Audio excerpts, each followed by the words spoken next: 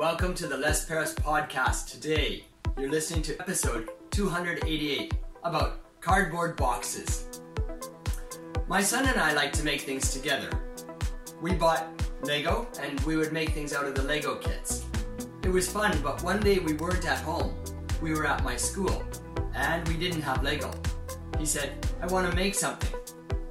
I got a cardboard box and I said, let's use this. Right away we had trouble because it was difficult for him to cut the cardboard. His hands weren't strong enough. I worked with him for about 15 minutes and taught him some cutting techniques. And then he was able to cut the cardboard by himself. After he had the shapes cut out, there was another problem. The problem was putting the shapes together. The glue that he had in his pencil case wasn't very good. It wasn't strong enough to hold the cardboard together. I thought for a minute and then I said, let's get some tape. I got something, it's rather like duct tape. And we used that, but it was difficult for him to cut the tape. And again, I thought about it and we looked at some techniques and I taught him techniques to cut the tape so he could put the cardboard together to make the shape he wanted. It was a small success for us. And after that, he began his career of building things with cardboard boxes.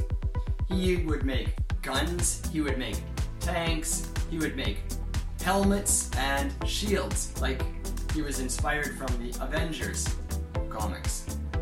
It was wonderful. Cardboard is a wonderful thing. It's very, very versatile. Most of the time we use it just for making boxes. And the first cardboard box was made about 200 years ago. However, it was just cardboard. It was one sheet of card paper. About 1871, they made corrugated cardboard. Corrugated cardboard is the three-layer cardboard. There's a layer on top, a layer on the bottom, and in between is the wavy up and down layer for what they call corrugation, to give it strength. And the cardboard is quite a bit stronger with the corrugation. Now, if you're using cardboard, you can rest assured cardboard is a renewable resource. That means we're not pulling oil out of the ground to make it and we will run out in the future. We can keep growing trees, but don't abuse it, don't use it too much, because we still have to think about the environment.